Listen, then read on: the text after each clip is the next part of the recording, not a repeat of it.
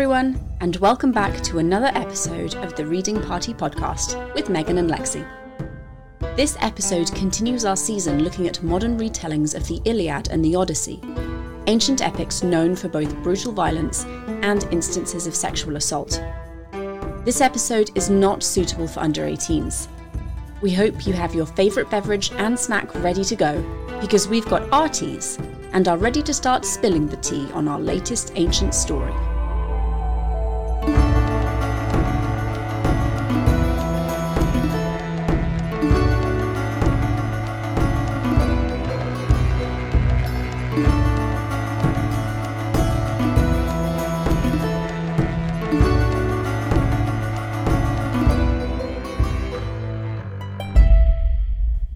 This week, Lexi and I look at possibly the most bizarre film either of us have ever experienced. Odysseus, Voyage to the Underworld. Not only does this have Greek mythology, there's also a surprising amount of Christian symbolism and vampires thrown in just for fun. It was a wild ride. It's not necessarily something I would do again, but we watched it so you don't have to. So, I want to get into this version of the Odyssey. Can we even call it a version of the Odyssey? Is that a reasonable thing to do? I'm not sure it is. The extended adventures of Odysseus. Yes, having seen it before, I know exactly what happened. But since you have not, and this is your first time, why don't you enlighten everyone with what you thought? Okay, so we open and there's an aged Nan writing things out and like, okay, this is Homer of Ithaca, apparently, which is spectacular. So he's chattering away and writing things and you're like, oh, cool, this is like a retrospective writing of the Odyssey. And then it cuts to a very young Homer on the ship with Odysseus and you think, oh, interesting. Why not? Let's go with it. Let's absolutely go with it. And they open with the episode of the Sirens. So everyone gets whacked in their ears, Odysseus is tied to the mast, and then they get shipwrecked. And there's a guy called Christos. There's some very, very strange Christian undertone currents running through this whole movie. And this was the first thing where I was like, this is odd. And he has the power of second sight. Because of course he does, why not?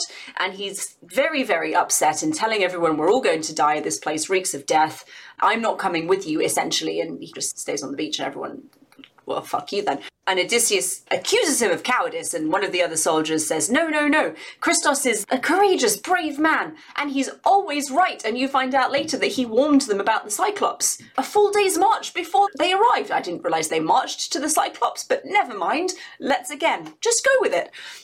So you realise, okay, well, this guy is definitely blessed with second sight, so there's going to be something appalling happening.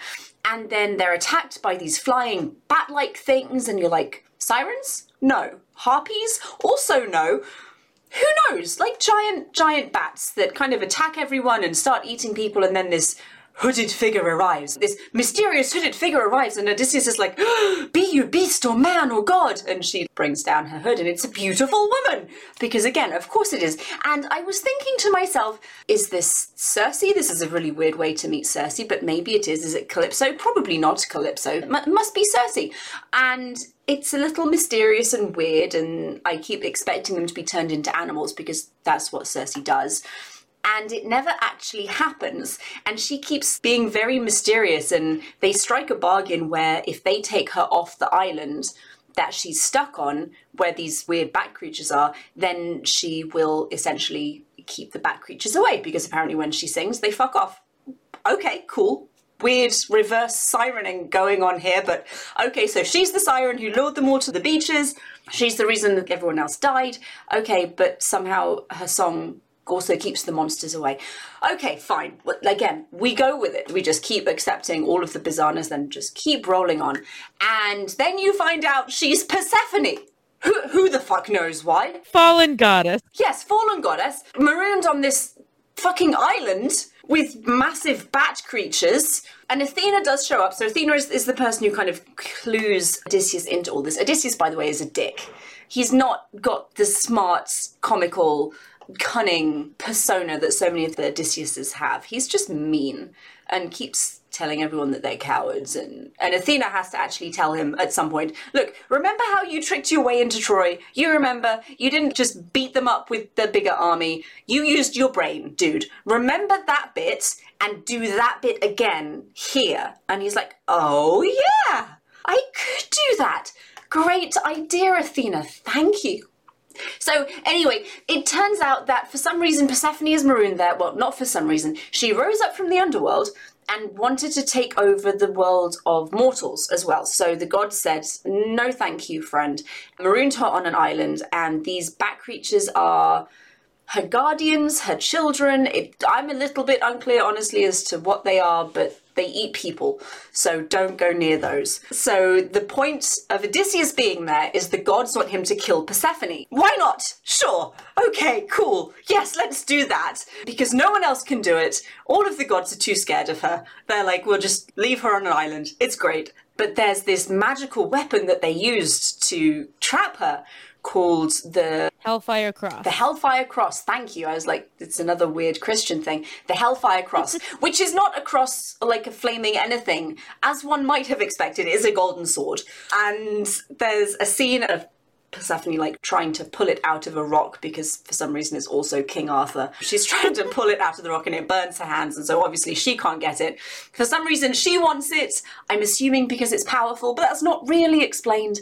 So Athena's like, yes, Odysseus, you must find the Hellfire Cross and stab her through the heart with it, because that is the only way that you can kill her and stop the world from succumbing to her evil. And he's like, okay, yes, totally feasible for me to just kill a goddess. Absolutely, let's go for it. And at some point, Persephone comes to Odysseus in the middle of the night, except she's Penelope, and tricks him into thinking that his wife is just randomly on this island with him. So they have sex, because of course they do. And then he wakes up and sits next to Penelope and says, essentially, you know where you fucked up? You didn't age. It's like my memories have come to life. I'm like, you didn't think about this before?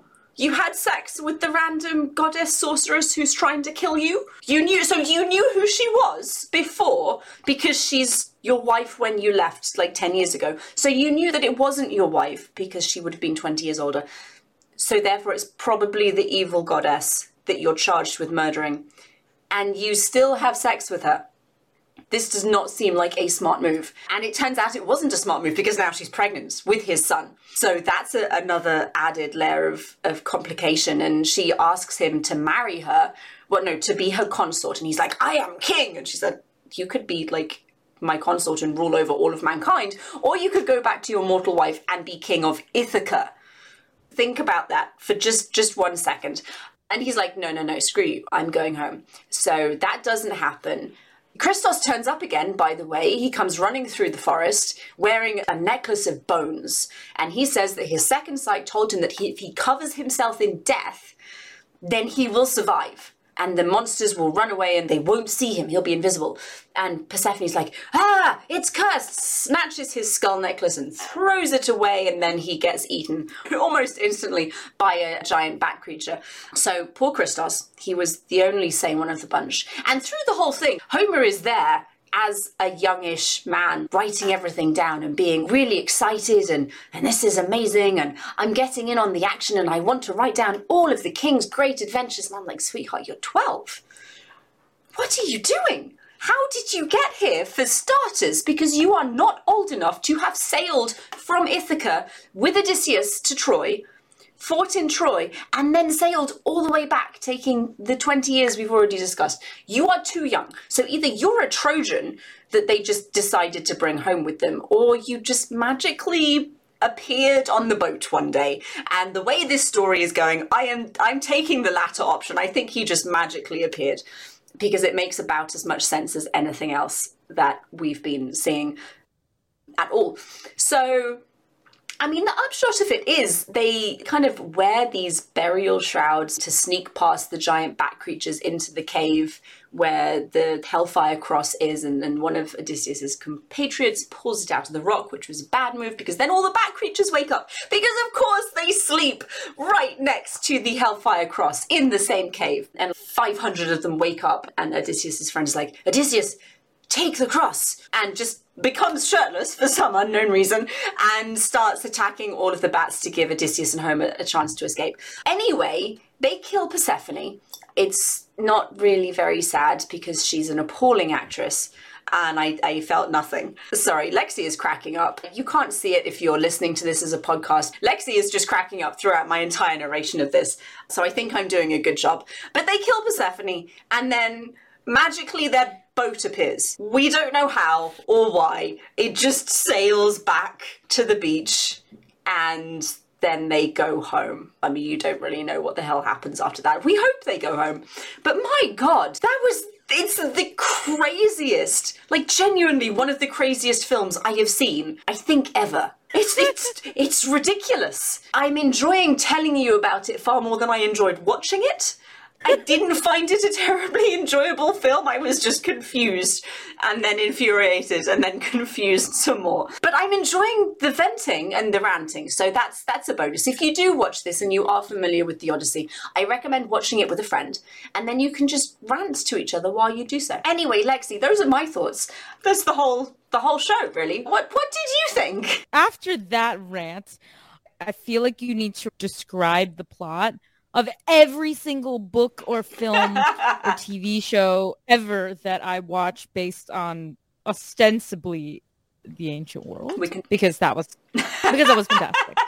So I will just say, hey, audience members, if you loved that as much as I did, send us an email. Let us know. Hit us up on social media, because if you want Megan to literally recap her version of anything that we are covering on the podcast at the beginning of an episode, please let us know, because I kind of want her to do that. So let's keep this going. It's cathartic. It is very cathartic. So what I'm going to start with is tell you about how I first discovered the film. We haven't said what the film is called. Oh my God. Oh, well, this is Odysseus, Voyage to the Underworld. And really the clue is in the title that it's nothing to do with the Odyssey, but I was hopeful. That was foolish, very foolish. It's very misleading. But the funny part is that I was in high school. I think it was between freshman and junior year. I feel like I was either a freshman or a sophomore. I was at my dad's house and I'd fallen asleep on the couch in our TV room. And I woke up and it was 1 a.m. And this film was playing on Sci-Fi. I came in halfway through. They were already on the Island of the Mist. I had no idea what was going on. I was very confused. But I woke up at, 1 a.m. and I was like, hey, this is vaguely, mildly, shittily entertaining. Let's just keep watching. So I watched the second half of the film and I go, well, I'd like to know what happened at the beginning, because this is really confusing enough as it is, but like half of the thing. Confusing is absolutely the word. I forgot the best part. Oh my God. I'm so sorry. I have to break in here. So the film ends back with Homer, who has this magical sword just hanging on his wall, and he's describing these creatures, and you're like, holy shit, this is the birth of the vampire. Okay. Which plays back because when they disguise themselves in burial shrouds, Homer's like, it smells of garlic and death. And you just think, oh, good Lord. Okay, yes, I see where this is going. And it does indeed go there, because at the end, Homer's like, giant bat creatures, and you think, well, again, they drink blood, because at some point they drink blood from a pit that Odysseus hides in and then jumps out and kills them. It's quite gross. Don't watch this with your own 4-year-olds, by the way. Mine loved it, but I deeply regret putting it on with him in the same room.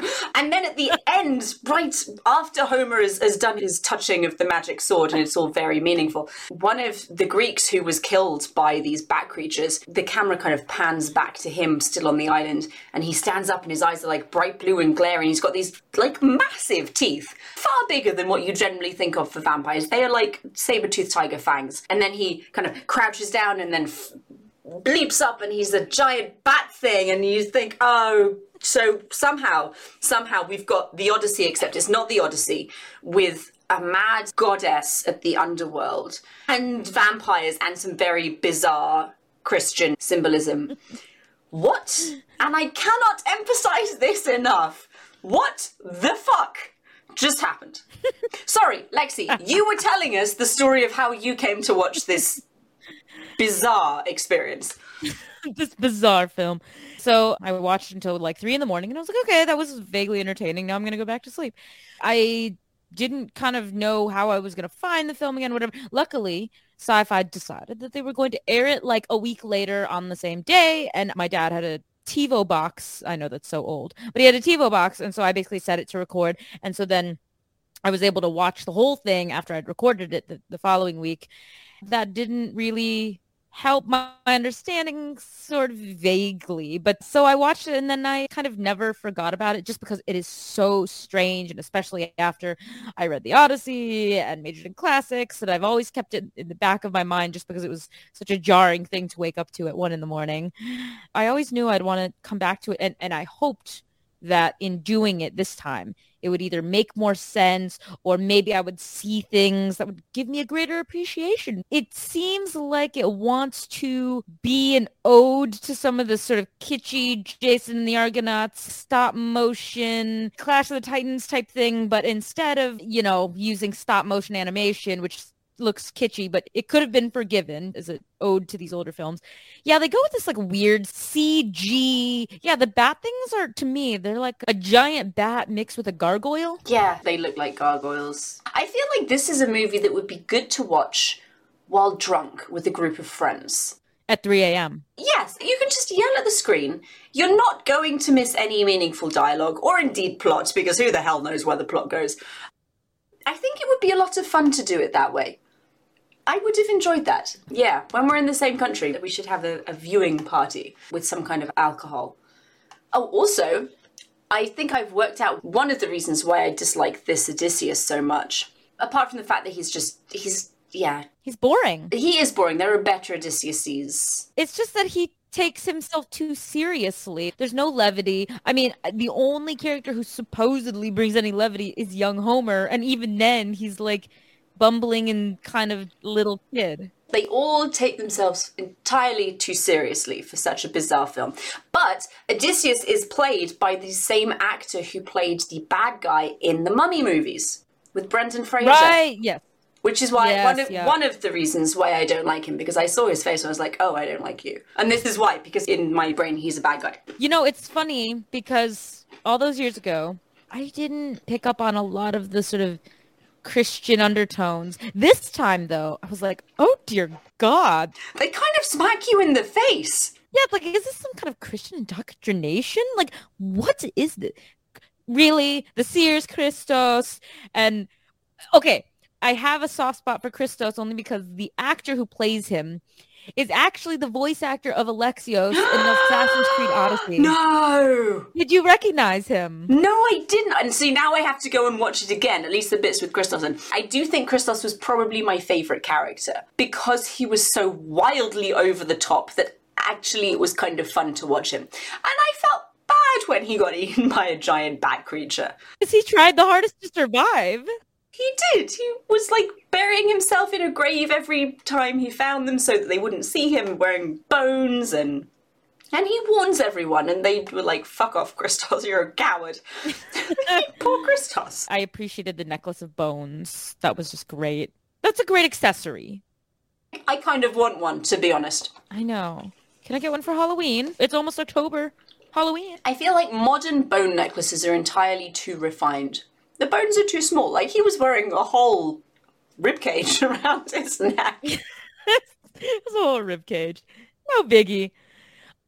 But yeah, so I've known that it's Alexios. But he's Greek-Canadian, for those of you who don't know, and he doesn't have like a characteristically Greek accent.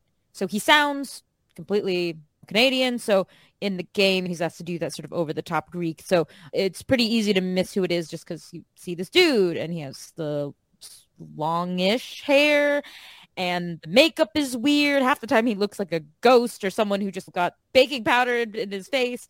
It was weird. So that's Alexios. So worth a watch if you want to see his work because he's a fun actor. I always think it's so funny how your sirens are not the sirens, but instead it's Persephone's weird music call, and then so she acts as a lure, and then her like well, she calls the bat creatures my children. So I'm going to just say they're her children. So her children then are the ones who come and attack all the sailors. And, well, I also was like, why are there only like 5 people who survive this thing? I feel like there was more, but okay. So yeah, 5 of them. And then there's that weird first day evening where you think they're going to be fine because they're just camping out on this random beautiful island. And then you get this really odd sequence where they're like, to arms, just stab the sky. And then they just start stabbing anywhere, just slashing wildly. This seems to be an ineffective battle strategy, gentlemen. Just put the shields together and hide under. But no, they stand oddly apart and just poke up. I was very confused by that. Although I wasn't as confused as when they awake in the morning, everyone has some horrible, they're all like life-threatening half wound. dead. And someone is actively being eaten. Odysseus is like the only one who's not wounded. So he just sort of wakes up and then throws something at the creature and then it like notices him. And then he does this weird thing where he just lies on his back and just goes, I'm ready for death. Penelope, my love. Like, what are you doing? You have a sword. Yeah, and I was like, this is not okay. And then, yeah, mysterious woman comes. And not only does she just kind of stroll out of there in some billowy, cool-looking cape, which I did. I actually love the cape. Her costumes are pretty nice. I like her cape and dress combination. I do. It's so nice. So I do want that one. But regardless, yeah, she comes out and then she just kind of brings her arms up and stretches her arms out wide. And I'm like, what the hell is this? And then it's like she's conducting an orchestra where she's like, ooh, like bringing her hands forward and back. And then suddenly everyone is healed. Everything melts away. And I'm like, what in the actual fuck is happening? Oh, and then my favorite weird, ridiculous thing is she has a haven that she brings the guys to. And because of course it is. It's the one place. There's a literal safety zone on the island. Okay. It's like a school safe zone where the beasts cannot reach us here. You're safe. And I'm like, what, really? Honey? Oh, okay. Safe zone. And then doesn't she turn into one of them and kill one of the guys in the haven? And then they're like, we thought this was a safe zone. He was in the haven. And she's like, someone must have broken the curse. It absolutely wasn't me at all. No. Yeah, she was just like, one of you must have done it. And then, was it... Oh, it was Homer, because when they killed one of the bat creatures, they found a ring in the dust. Right, the story is it belongs to one of the other men and the creature must have taken it from him. But actually now it's like, you know that they're vampires, so maybe that was their friend who still had his own ring with this giant wooden stake through the heart. It's not subtle. But Homer takes the ring and then Persephone's like, oh, it's cursed, and he flings it into the undergrowth. I'm like, yeah, I don't believe this for 1 second.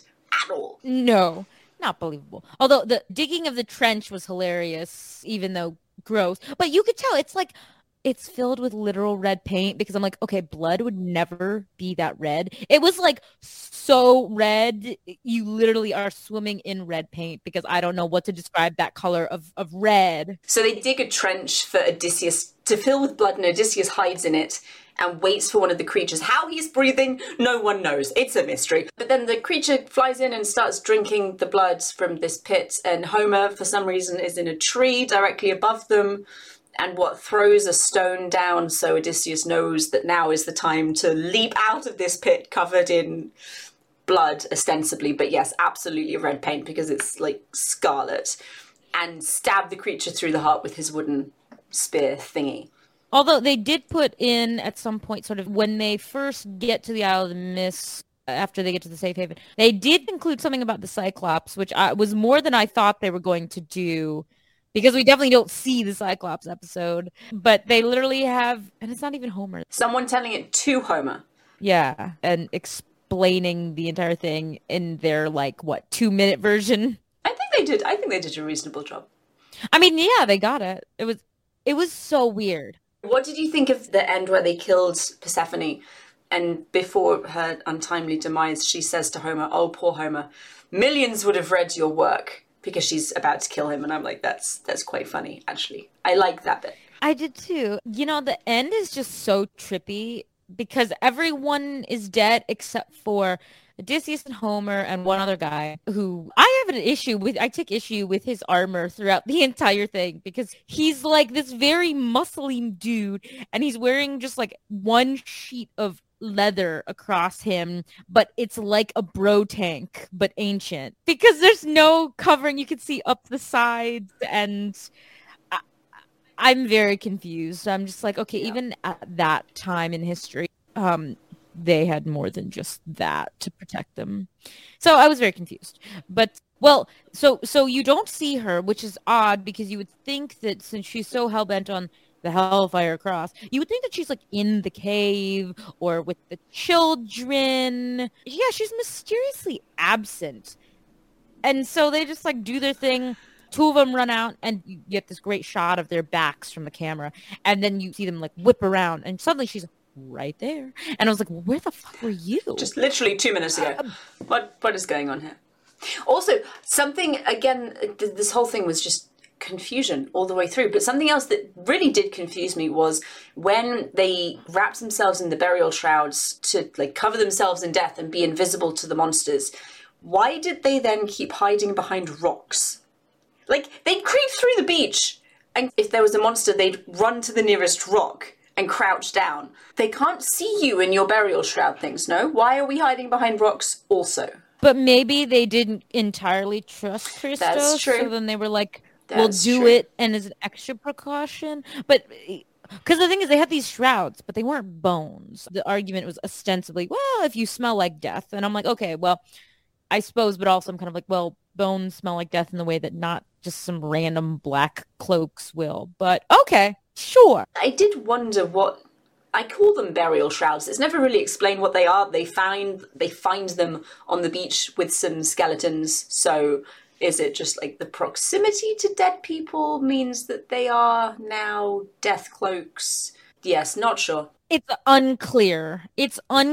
Also, where are they? Are we in the Underworld when this happens? Because the title is Voyage to the Underworld, but how did they get there if it is the Underworld? And if it's not the Underworld, why do they keep saying that Persephone's like whole world is shrouded in death? Ostensibly, so no, it's not in the Underworld. That much I got. It's the Isle of the Mists is what the island is called. So the story goes, and you get this from Athena, I think, in the backstory, that when she escaped from the Underworld and the other gods found out, they imprisoned her on the island, bound by the Hellfire Cross. So basically, as long as the cross was like in the stone a la Excalibur, that's what was keeping her stuck on the island. Okay. And by them taking it out of the stone, she's free. And so, yeah, so she could leave, but she wanted to kill off the men before she left. Why did the gods I know that they wanted him to kill her, and the Hellfire Cross was the only way to do it. But if she's bound there and cannot leave while the cross is in the giant stone thing, why risk taking the cross out? Because it was the only thing that could kill her. If you didn't lure Odysseus there to impregnate her, then there would have been no danger of her having some kind of mortal servant to do her bidding. Yeah, but the other thing that I gathered was that, well, one, you can't leave because the creatures will come and get you, ostensibly. So if you want to stop the creatures, you have to kill her. So to kill her, you have to free the cross. But also, if they could have left, that's not good for the rest of the world because since she was the siren, she would keep luring all these mortals like she had before and after, and someone who's not apparently as worthy to kill her. I don't even know whatever. But yeah, if they had left, then she would have been the siren to lure people consistently to their death. And I'm sure the gods were like, nah, just stop the cycle. That makes sense. Thank you. I'm glad that I have you here to explain the plot of this movie to me. Because apparently the movie itself did not do a good enough job. You're welcome. But also, I have seen it before, so I was able to pay attention this time to details that I wouldn't otherwise. Mm-hmm. Because if I was watching this for the first time, I think I would have just been jaw on the floor from just the more ridiculous moments. Why do you think they included such strong biblical references? This is Greek mythology. I mean, Christos by himself was weird, but, okay, forgiven. People have names, it happens. But it was clearly a choice. And then vampires and a magic cross sword that they do refer to as the cross at several points. So that was clearly a choice also. I have no idea. I don't know. It didn't add anything to the movie. I was just very confused. Is this making Greek mythology palatable to evangelicals? I doubt it, but I can't think of another reason why we would randomly shoehorn Christianity into it. I mean, hey, out of the two of us, you're more knowledgeable about the whole biblical scholarship. So I don't want to even touch the Christian references, but I was like, hey, I hope you could spot a reason for all of these deliberate choices. I'm still struggling to find a reason for taking the Odyssey, which is a long and varied story with multiple different points that would have made a great movie just by themselves. And instead of doing that, making something up and saying, oh, hey guys, look, there's this extra bit that for some reason Homer didn't write down, even though he was there and personally witnessed. So let's tell that story instead. It seems like another instance of the filmmakers wanted to make the film they wanted to make and just used Greek mythology and Greece as the background. It makes me wonder, and another film that kind of does this is Oh Brother, Where Art Thou?, which I love. It's a fantastic movie and has echoes of the Odyssey kind of strung through it, but no one who wrote the movie had actually read the Odyssey when they wrote it. So it's a movie based on the Odyssey by people who have not actually read the Odyssey. I feel like this movie kind of fits into the same category. Like, it's kind of based on the Odyssey in that the main character is the same and it's telling the story of him trying to get home to his wife and son. But I don't think anyone involved in that film had actually read the Odyssey. No, I don't remember hearing anyone had read it. So that was strange. It's an odd choice to me to make a movie based on an ancient story. And I'm not saying go and read the original Greek. Absolutely not. But, read the Crib Notes version, surely.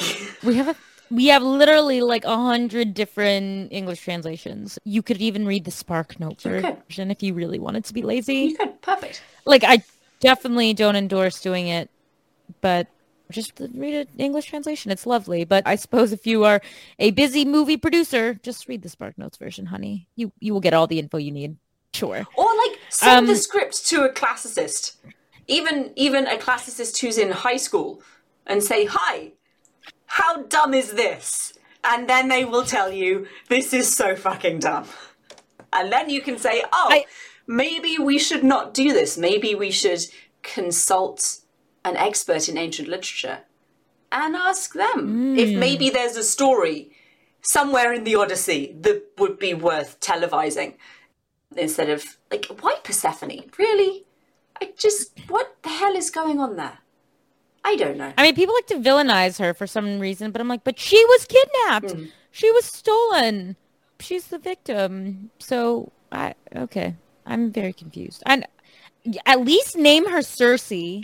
Exactly. If you want to do this beautiful woman holding men hostage thing, that's in the Odyssey. In 2 different places, in fact. 2 places. And Circe is a great character. And there are men turning into animals, so you don't have to do the weird vampire bats. I mean, then you would have a harder time shoving Christianity into the plot somewhere.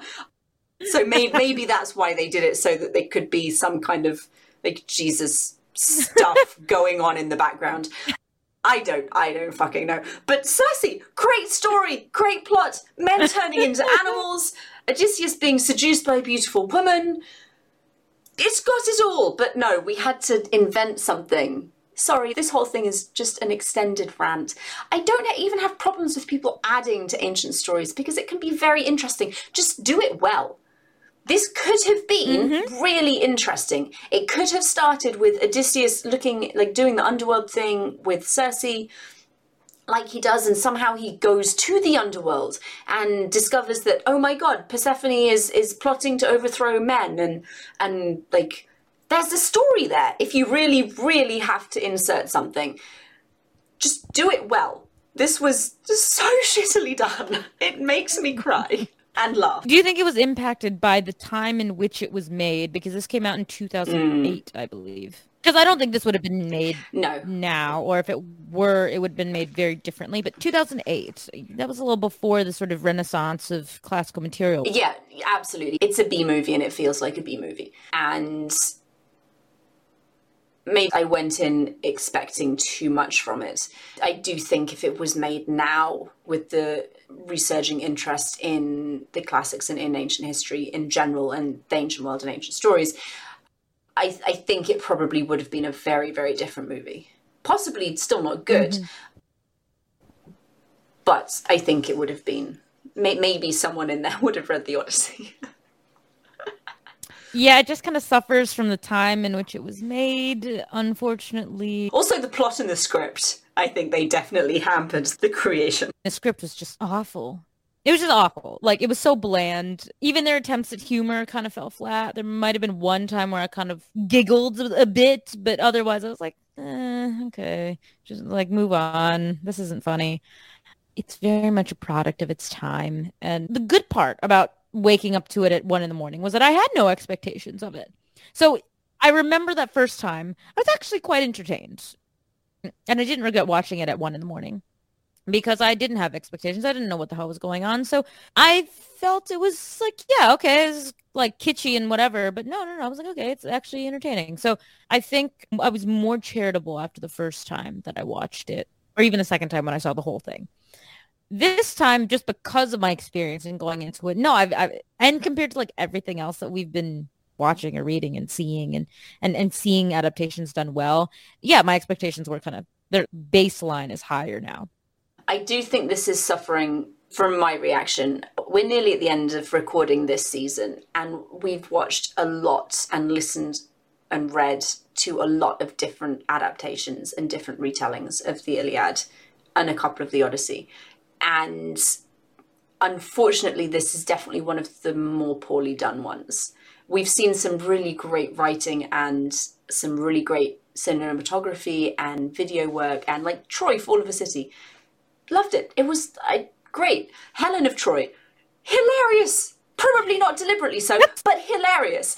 This was just bad. And it kind of, it makes me, I mean, not sad, but it's a little disappointing because I love the Odyssey. And we've said so many times while recording and while talking about the Iliad material we've been going through, someone needs to do more of the Odyssey because it's such a great story. And this is that great story completely ignored, just kind of using the same name. So yeah, it was a little disappointing. Yeah. This is one of those instances where I think I would just be like, you know, if you heard me complaining and saying, oh, I want more Odyssey, this is where I would be like, actually stop. I don't want any more. No, thank you. No. Would you recommend someone who has no expectations to watch it? If we strip away the fact that we are classicists and that we've read the original source material and seen other adaptations, if this movie that came on, if you've never seen it, or if you just sort of saw it and you picked it, would you recommend them to watch based on just its entertainment factor? Honestly, no. It was kind of boring. Again, it's a movie that I would probably enjoy watching with a group of friends and a glass of something alcoholic. But if you're looking for a fun, enjoyable movie, or even just an enjoyable movie because they can be enjoyable without being fun, no, it wasn't good. And it wasn't good. And unlike Helen of Troy, it wasn't bad enough to be amusing. It was just kind of bad. And very confusing. Very confusing. I'm still not entirely sure what I just watched. How about you? Do you have a more charitable view of it? Would you recommend it to someone with the caveat that this is just a bad film? Yes, I think I would, only because, and I don't know if it's because of the sort of nostalgic factor that this was when Lexi was actually a baby classicist, not even a baby classicist because she was still in high school. I would definitely say it's shitty. The script is awful. It looks kitschy. But if you want to just watch something mindless, literally mindless. You could even like watch it while doing the housework because it doesn't matter that you can't hear the script while you're vacuuming. So I guess I'm going to be more charitable and say I think it's worth a watch just once in your life.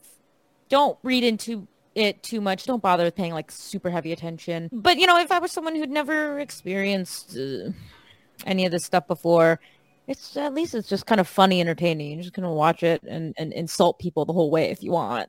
Or, you know what?